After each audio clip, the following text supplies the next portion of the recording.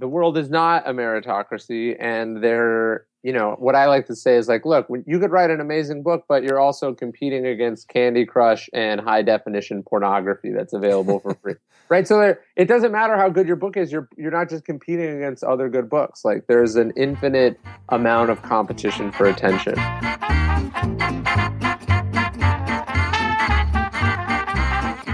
You are listening to Louder Than Words, the podcast inspiring creatives of all types by giving you a glimpse into the lives and creative process of the most remarkable people you know. I'm John Bonini, and I'm your host.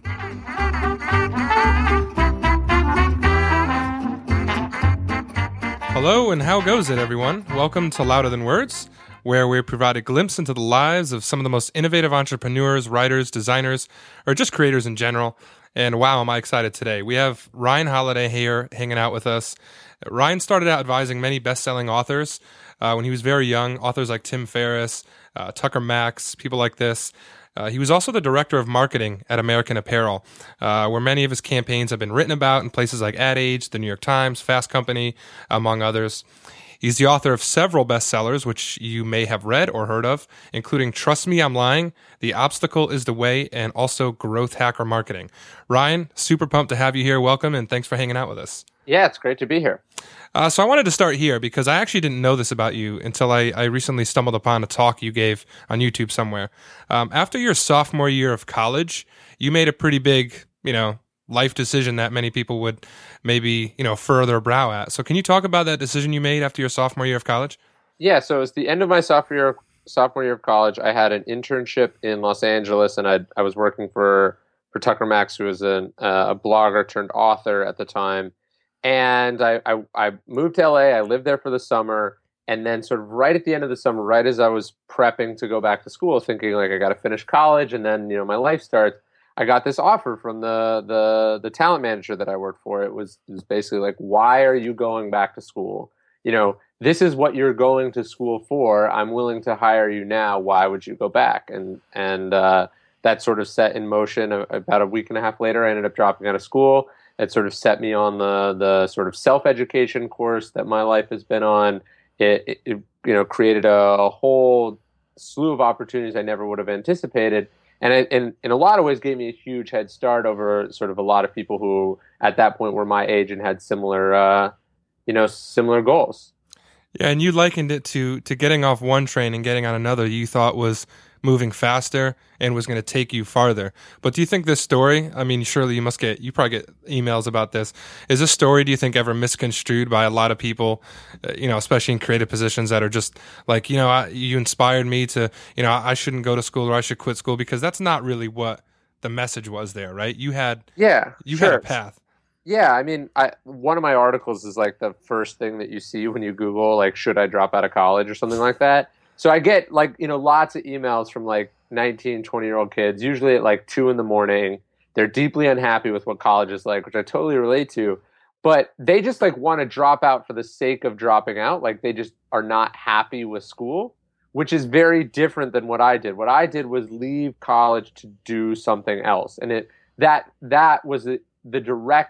opportunity was the direct result of work and preparation and sort of things I'd started while I was in school. So I didn't just say like, college is not for me. Let me go figure out what I'm going to do with my life. I knew what I wanted to do with my life, and I was able to begin it earlier than I think most people. So when I talk to kids who are thinking about dropping out of college or thinking about quitting anything, it's like, okay, but what are you doing instead? Or what do you want to do instead? And could you not subsidize your exploration of that thing first without needing to jump off this cliff? Right. It wasn't, because once you jump, you can't go back. Like, you know what I mean? It's a sort of a thing you do. And that's why you want to think about this in advance rather than realizing afterwards, like, hey, maybe that was a bit premature. Sure, yeah. People could take a look at your career arc and be like, oh, it was very serendipitous, but it wasn't. You had things that you were already involved in, relationships that you had built, and as a result, this is why you made that decision. So that's an important distinction for people to make sure that they get out of your story. So let's talk about some of those opportunities you had. You were involved, working with a lot of best-selling authors. As you just alluded to, this is why you made that decision. So how did you get those jobs, working for people like, Tim Ferris and later on Tucker Max. For those who don't know, is the massively successful author of I Hope They Serve Beer in Hell. How did you establish relationships like that at such a young age? Well, it's not what it seems in retrospect, and that's why you want to be really suspicious of people's stories, because there's always, we tend to glamorize things, or we add a narrative where there wasn't one. So Tucker used to just have a popular website, and I wrote an article about that website my freshman year of college, and that's how he and I met, and we would email back and forth. Then he released a book, and then that book became a bestseller. And so I met someone before they were a best-selling author. We became friends. I ended up working for him. Then, his book becomes this, it was a bit of a success at first, and then over time it became a massive success. And because of that, because I'd, sort of accidentally gotten on this elevator, I rose to a level that, is relatively inconceivable for someone my age. So I met Tim Ferris through Tucker. I met Robert Greene through Tucker. I got my job in Hollywood through Tucker. So it was really this sort of, I took a chance on something that ended up working out much better than anyone could have conceivably anticipated. But that's what college is really a great time for. When you're lower level, it's like your time isn't worth anything. So you can experiment. You can explore these things if they don't go anywhere. Like now, if some author or someone has this interesting website and they're like, hey, would you come, work for me for free? I'd be like, get out of here. Like, my time is too valuable. I can't take chances like that. But I could then, and it ended up paying off, and it put me in the position, ironically, now where my time is valuable. Sure, it wasn't completely out of your hands. I mean, you prioritized relationship building, and you were putting yourself in situations where you can, succeed later on. And had you not done that, Tucker Max wouldn't have obviously happened, and you met, like you said, Tim Ferriss through that. So obviously you prioritized relationship building at a very young age. You saw the importance in that. Yeah, well, I think it's less about like, oh, I want to build relationships. Relationships are important. It was more like, I think I could learn from these people. I'd like to know these people. I'd like to be around these people. What is the best way for me to do that? And it's these small steps, and like that doesn't seem like a big decision, but when you're 19 years old and there's parties every night and drugs and all these other fun things that you can do, the decision to say like, no, I'm going to stay in my dorm room and send these emails and read this stuff is a minor decision, but, can add up in a very big way. It can put into motion events that, totally change your life. Very hard decision to make too at that age. Talk about your, landing that gig at American Apparel. You were 21 at the time. It turned into obviously a very high profile job, and you played a very influential role in helping to create a multi-billion-dollar brand in your early 20s. So how did that gig come about, and talk about your time there and sort of how that shaped your view of the advertising industry? Yeah, it was really simple. Robert Greene, who I was working for, he's an author. I was his research assistant, and I was sort of doing his marketing stuff. And he happens to be, successful people know other successful people and have access to things. He's on the board of directors of American Apparel and was a personal advisor to the founder. And they started having problems with marketing. They needed more than Robert could offer just as, an advisor. So they said, like, here's Ryan. He's very cheap. He's young. He'll do whatever you want. And I came in, and I didn't have a position. I didn't have a title. I just, I was sort of empowered to like do whatever I thought would help. And over the course of a year or so, that turned into me building a marketing department, running that marketing department. And I was there for something like 7 years. And I learned a bunch. I was able to make connections between other things that I was working on. It's these small decisions, these sort of chance encounters or investments that if you show up every day and you do a good job, and you bring something to the table, you can sort of blow up whatever the sort of standard way of advancing through the hierarchy or paying your dues or whatever people think things are supposed to be like. Sure, it is all about who you know, I guess, right? Yeah.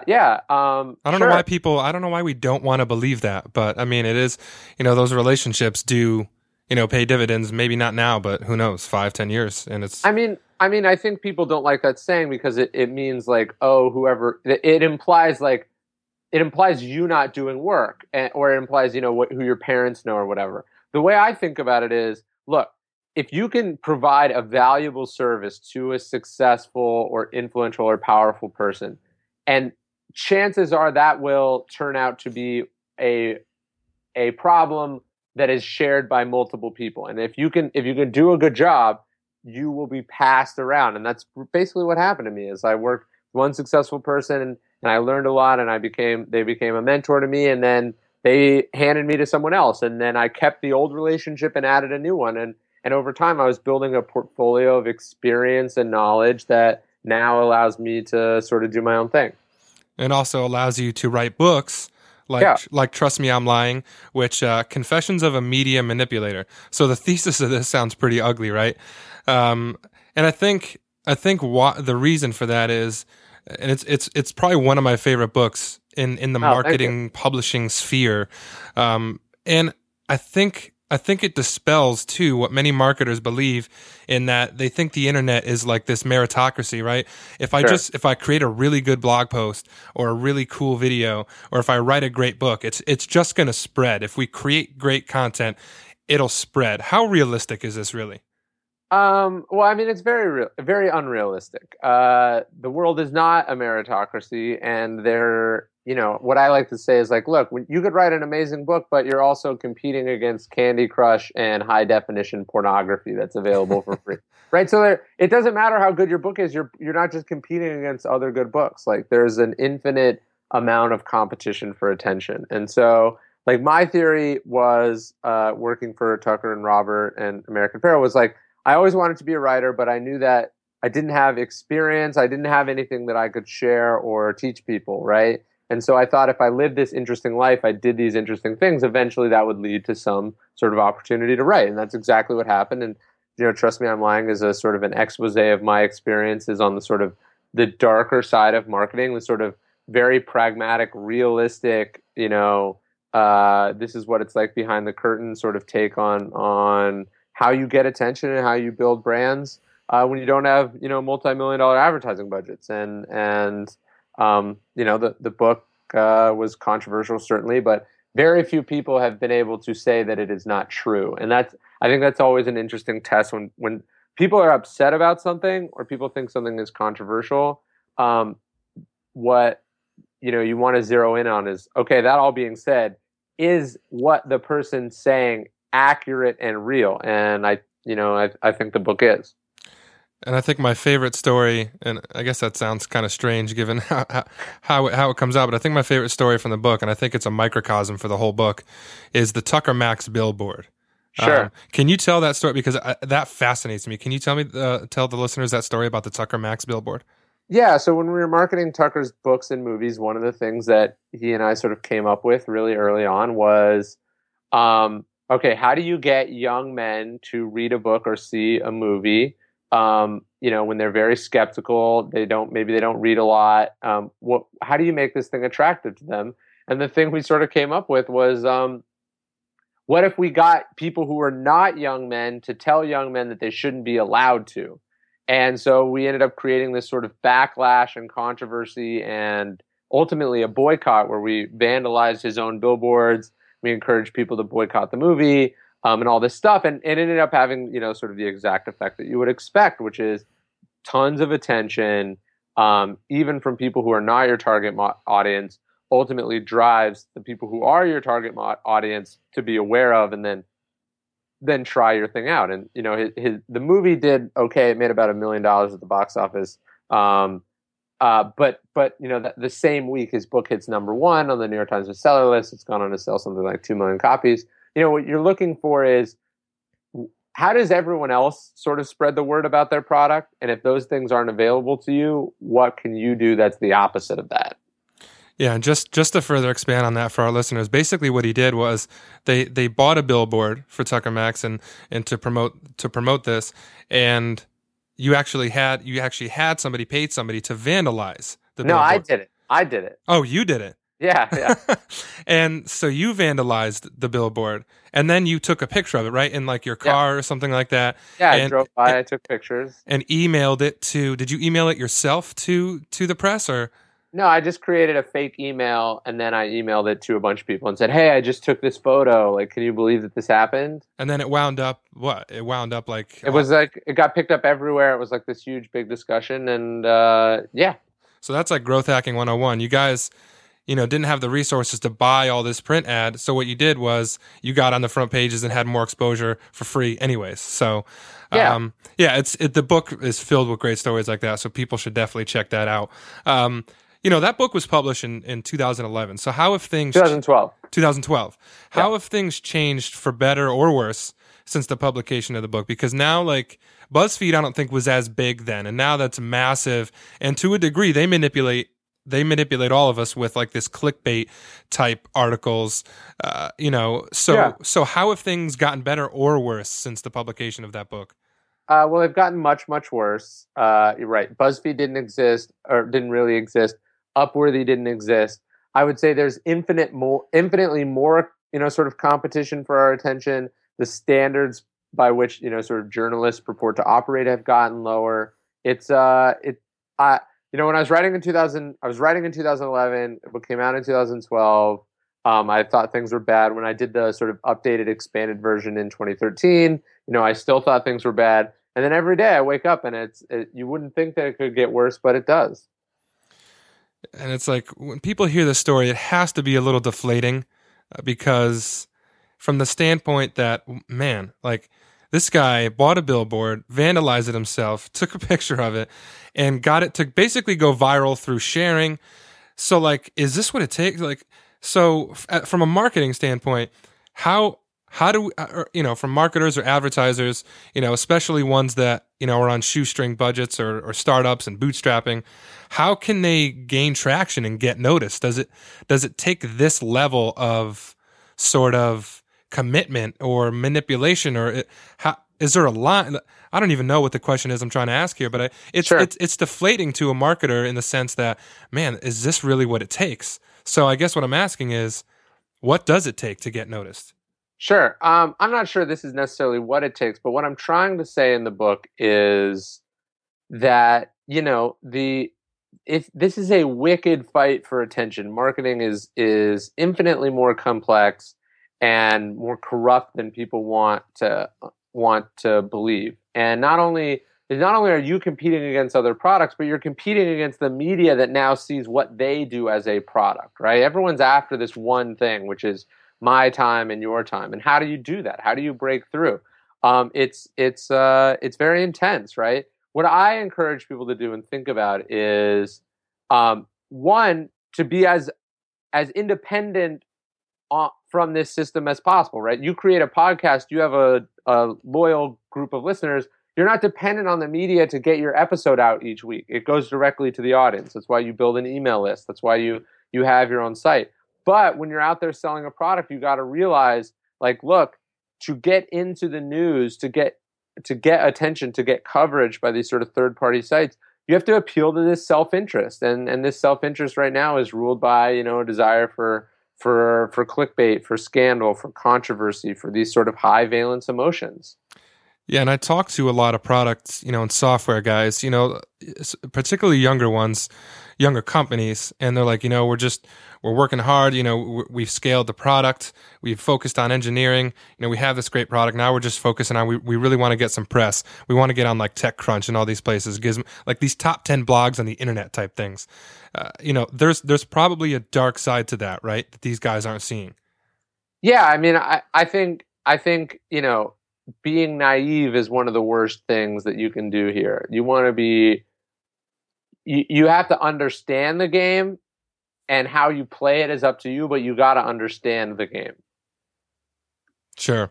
And I think especially in the Tucker Max billboard story, that kind of goes into your growth hacker marketing sort of thesis as well in this book that you put out, in which you felt like, you came in one day and you tell the story of, when you were director of marketing at American Apparel, you came in one day and saw this article by Andrew Chen growth hacker is the new VP of marketing, and you felt some level of personal disruption, right? Can you talk about that for a bit? Yeah, I mean, I'd sort of felt that I clawed my way to the top of this marketing heap, so to speak. I worked for a really cool company. I was young. I had a cool job. I was making good money. And yet I look at these brands that I use every day, right? Facebook, Airbnb, Dropbox, Twitter, these companies. And then you're like, there is no version of me at these companies, right? They don't need what I do. So what does this mean, right? What is next? What does it mean if the skills that got you to where you are no longer what is required to grow or build a company? And then that led, what these companies do instead of marketing is they focus on this idea of growth. It's what they call growth hacking. And so the book is an exploration of what that means. It's sort of like me as a traditional marketer trying to understand growth hacking and try to sort of bridge the two together into a mindset that can help someone who wants to succeed in this space. What is growth hacking? Growth hacking tends to be one of those buzzwords that kind of pisses people off because it's become so widespread, and it has several different meanings. And it's because I think it started as something that was, that was very, early stage startups, minimal resources. This is how we get attention. But now it's spread. Now you have enterprise level companies, acting as growth hackers as well, which is supremely powerful. So, what in your definition? What is growth hacking? What does that come to mean? Yeah, I sort of see it as, okay, what would marketing look like if you were inventing it right now rather than sort of evolving this 100 or 200-year-old concept to the current day? And you would focus on, you would be focused on building something essentially from nothing to something, right? You are taking an idea, an app, a website, a business, or what, an e-commerce play, whatever, and you're having to get your first customers. How do you do that? And how do you do it when you don't have any money and the media is as competitive as it's ever been, right? What are the ways that you get growth? And this is what a growth hacker wakes up and thinks about every day. And the tools that are at their disposal are much more varied than they would have been before. It's not like, oh, call it the local newspaper and see if they'll write about us. Or, let's buy a spot on television. It's, could we do something with email? Could we partner on this platform? Could we, do this crazy thing? Could we work at this conference? There's all these different tools, and that a growth hacker's job at the end of the day is not tool dependent; it's outcome dependent, and the outcome required is rapid growth, rapid self-sustaining, scalable growth. And if you can accomplish that, I think you can call yourself a growth hacker. It doesn't matter what company you work at or what industry you're in. So wouldn't that qualify that Tucker Max billboard situation? Wasn't that a form of growth hacking? I mean, I suppose, like you said, the film brought in $1 million in the box, somewhere a few million. Sure. So outcome, I guess, depending on the outcome that Tucker and the production company was looking for would be dependent on whether that was successful growth hacking or not. But it does remind me of, like, I think you use this as an example in the book, the Airbnb example, using Craigslist early. I mean, they weren't, they were using someone else's platform to build their own, which they did very successfully. And I think the only qualification I would make is that it's somewhat hard to track what this actually accomplished, right? You can see, like, it got tons of press, but you don't know, like, what if it was going to sell 1 million tickets just because that's how many fans he had? I think one of the things I like about growth hacking is a little bit different than what I do day in and day out is that it's very metric driven. It's very measurable, yeah. So creating a billboard, then vandalizing it, then getting media attention, you have no ability to actually track what that accomplished. Although it's not hard to sort of do some, back of the envelope math. Yeah, maybe there's some opportunity there for some innovation. If some techie or app guys listening, make that measurable. Make the outdoor marketing measurable. Yeah. So with all things considered, right? You have this new.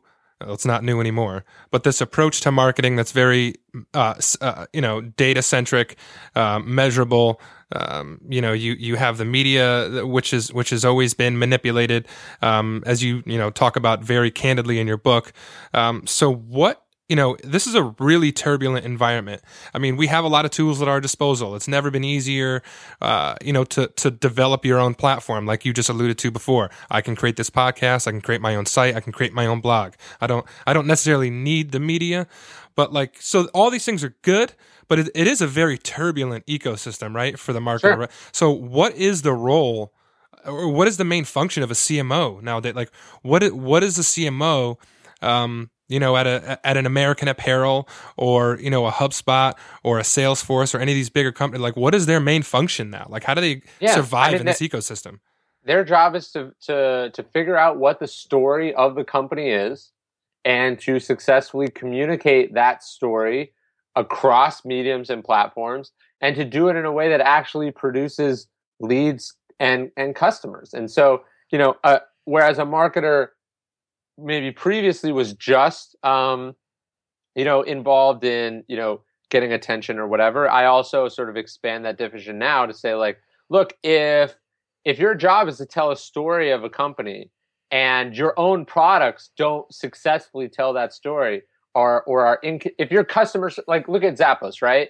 Zappos tells a story in their branding and their marketing. Now, but if the customer experience is not consonant with that story, then you have a problem.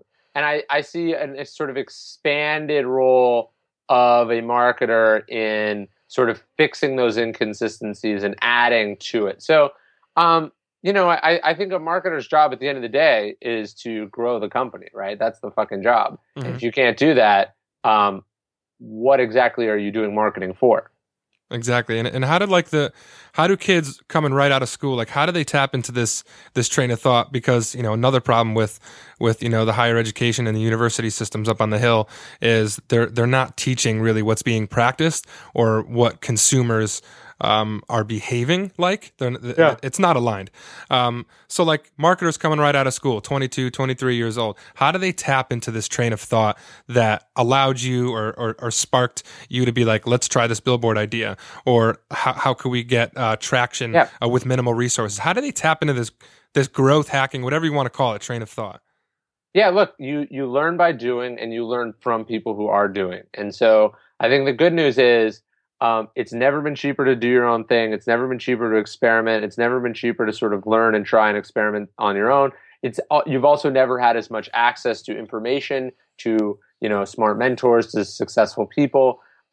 You've got to make yourself available to all this stuff, and then you've got to try and learn, and eventually the opportunities will come. I think if you're so focused on what am I going to do first? What's my starting thing? You're thinking about it wrong. It's what have I learned? What can I do? What value do I bring to the table? And once you've done that, you're going to find that there's plenty of sort of stuff to go around. And that's about as good a place to leave off as any. Ryan, where can people check you? I mean, obviously you have 3 great books that everyone should be checking out, but where can people read more about you online and sort of reach out to you? Yeah. So my website's ryanholiday.net. I have a reading list where I recommend books every month that I always encourage people to check out. And then I'm Ryan Holiday on Twitter, and then my books are all available on Amazon. What are you reading right now? Anything we can steal from you right now? No, nothing good. Ryan, I really appreciate you coming to hang out, man. Awesome. You're a wealth of knowledge, so I appreciate the few minutes here. And for everyone else listening, thanks for tuning in to Louder Than Words. If you enjoyed today's episode, make sure you like us, rate us, share us, and come back, because we will see you very shortly.